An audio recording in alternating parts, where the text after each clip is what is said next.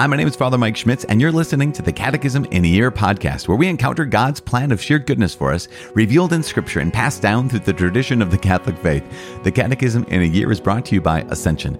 In 365 days, we'll read through the Catechism of the Catholic Church, discovering our identity in God's family as we journey together toward our heavenly home. It is day 27. We are coming to the end of this last article we talked about a little bit, introducing the creeds, paragraphs 193 to 197. Beginning with paragraph 198, we're going to launch right into what do we believe. But today, we are once again going to kind of keep on talking about the creeds in general, and even the Apostles' and Nicene Creed in particular.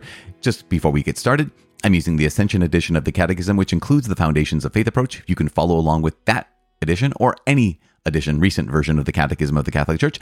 Also, you can download your own Catechism in a Year reading plan by visiting ascensionpress.com/CIY. And lastly, you can click follow or subscribe in the podcast app for daily notifications and updates and all those kinds of things that you get when you subscribe.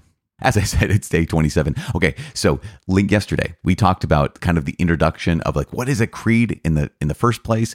It's the symbol. Remember to talk about that, the synthesis of faith, symbolon, the half a broken object, the best friends forever kind of necklace thing, where we recognize that we share this, right? We share the creeds. Now, at the same time, over the course of history, there have been a number of creeds. We talked about this yesterday. A number of creeds that have arisen out of some kind of need. There was a need to understand, like, what is it at the heart that we really believe about God? What is it that we really believe about what God has done for us? And so first, we have the Apostles' Creed, and we're going to talk about that today in paragraphs 193 and 194. And then we're also going to talk about the Nicene Creed, which begins in paragraph 195. So also kind of an update, the Catechism from now on is going to, at least this creed part, is going to follow the Apostles' Creed more than it follows the Nicene Creed. That's not because one is better than the other.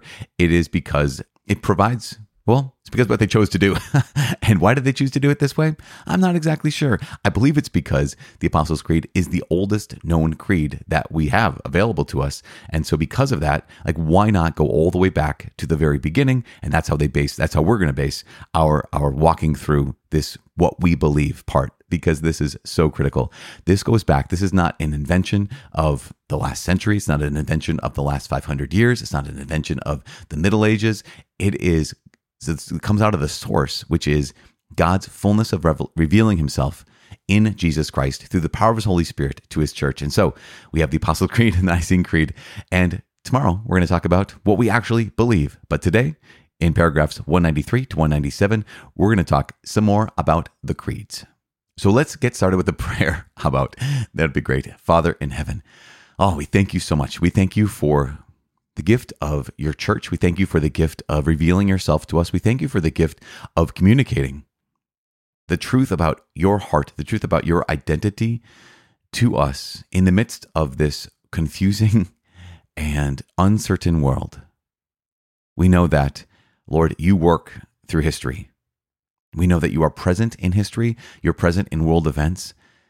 We know that you interact with us and you are alive. You're guiding us. And through guiding us, you guide the course of world affairs. Lord God, you are perfect, even when this world is not perfect. You are good, even when we are not good.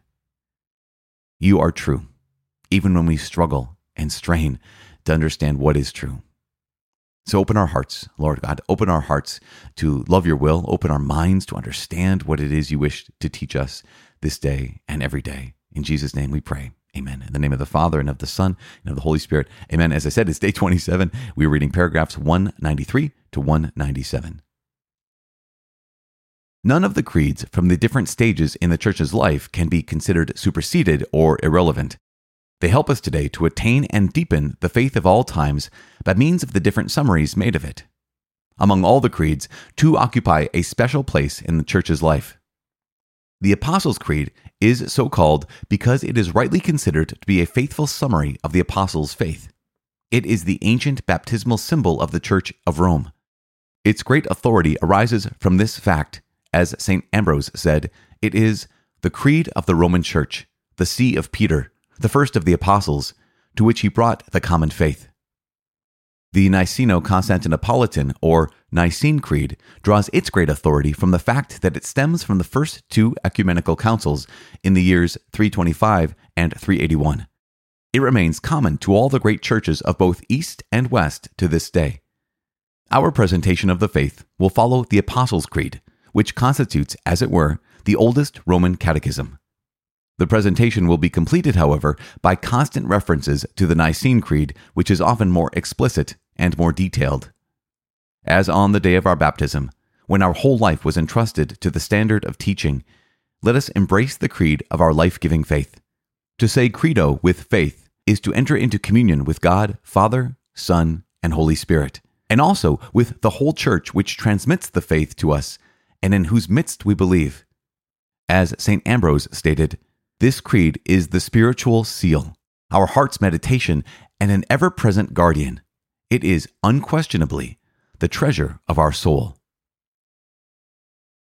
Okay, so that is, I love that introduction. In fact, we just concluded with these 4 paragraphs that conclude that section here of talking about here is the role of the creed, that it binds us together. That's so important. I mean, it is vastly important because, again, we have to remember that to be a Christian is not simply to believe in Jesus. It's to believe particular things about Jesus as well, right? Of course it is to believe in God. Of course it is to follow after the Lord and to do our best by God's grace to love Him with all our heart, mind, soul, and strength, obviously.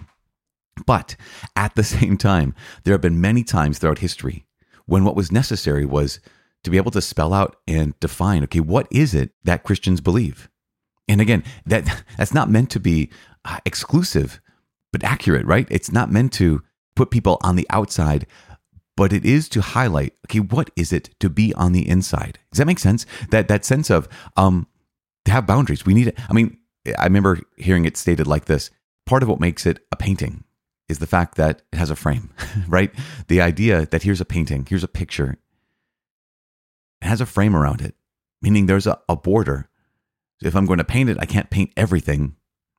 I have to choose to paint this thing, right? Or these things. And that border, that boundary, that frame is what gives it some definition. If I were simply to say, well, I believe in God, that's wonderful. That is huge. We mentioned this, right? The difference between what it is to believe in God, which is so very critical, and to believe God, which is also so essential and so critical. But what do we mean when we say God? That is vital, right? To be able to know, okay, I mean this, but not that. I mean, here we go. The Apostles' Creed, where in the Apostles' Creed, it makes it very clear. I believe in God, the Father Almighty, creator of heaven and earth, and in Jesus Christ, His only Son, our Lord. Great. Yes, 100% true. At some point, as again, by way of review, by way of summary, at some point people were saying, well, yeah, Jesus is the Son of God. He is our Lord. What does that mean about His identity in relation to the Father?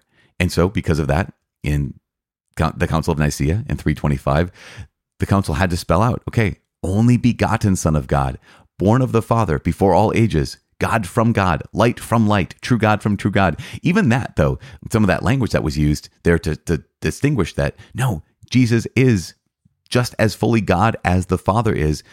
There were some people who were at the council who would be saying, okay, great, this is fine. We can still fudge a little bit with this. We can kind of like have a little bit of a wiggle room and still believe what we want to believe about Jesus being like the Father, but not really of the same substance as the Father, which is why they said then consubstantial with the Father.